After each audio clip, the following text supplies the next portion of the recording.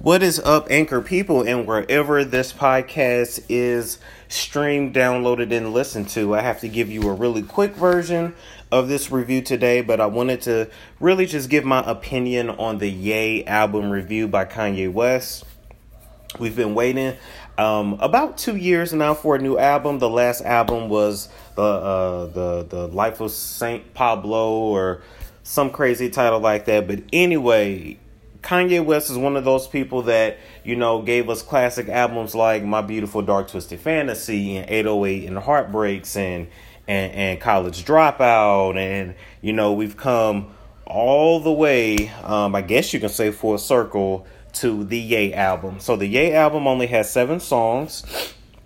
Those songs included I Thought About Killing You, Yikes, All Mine, Wouldn't Leave, No Mistake, Ghost Town, and Violent Crimes. He talked about a bunch of different issues in this album.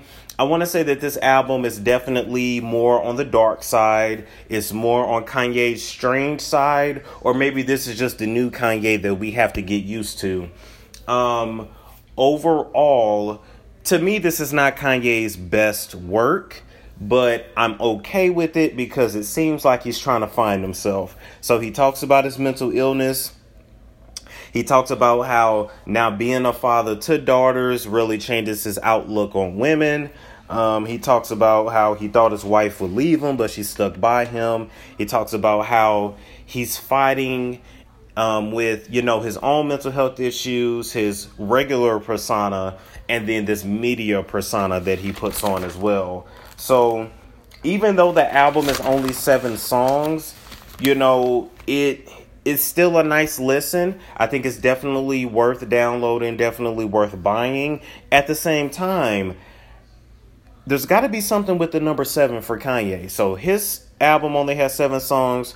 Pusha T's album is only going to have 7 songs. Kid Cudi's album is only going to have 7 songs. And I'm pretty sure Teyana Taylor, her album will only have 7 songs as well, because he's producing all of those albums for those artists. So you guys can let me know what you think. I listened to the album a few times. I don't know if I see any super hit radio singles on this album, but this is really just Kanye getting the stuff off his chest.